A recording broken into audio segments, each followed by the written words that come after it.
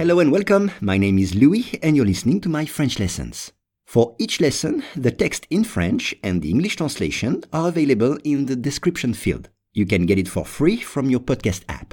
And if you want to practice your spoken French, I offer one-on-one lessons via Skype. For more info, please contact me at logokala, Logokala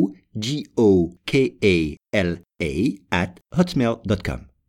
Today's lesson is Elle n'existe pas. Une île dans le sud du Pacifique que l'on peut voir sur les cartes du monde ainsi que sur Google Maps et Google Earth n'existe pas en réalité, selon des scientifiques australiens. Once again, une île dans le sud du Pacifique que l'on peut voir sur les cartes du monde ainsi que sur Google Maps et Google Earth n'existe pas en réalité, selon des scientifiques australiens. Alors, on commence avec une île, I accent circonflexe, une île, island en anglais, une île. Exemple, la Corse est une île française, la Corse est une île française. Ou bien, dans l'océan Pacifique, il y a beaucoup d'îles, dans l'océan Pacifique, il y a beaucoup d'îles. Justement, dans le sud du Pacifique, dans le sud, south en anglais, le sud du Pacifique. Attention, Pacifique en français prend Q-U-E à la fin. Et quand on dit le Pacifique, c'est en fait l'océan Pacifique.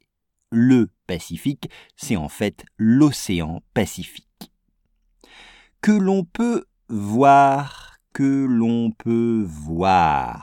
c'est that we can see, que l'on peut voir. Donc voir, c'est exemple, je vois un oiseau sur le toit, je vois un oiseau sur le toit.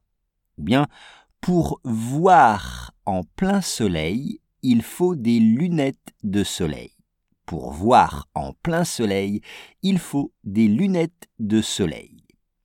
Sur les cartes, sur, on, et carte, une carte, c'est a map. Exemple, grâce à ma carte, je connais le chemin.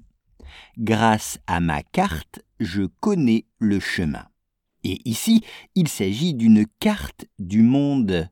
Une carte du monde. A world map. Une carte du monde.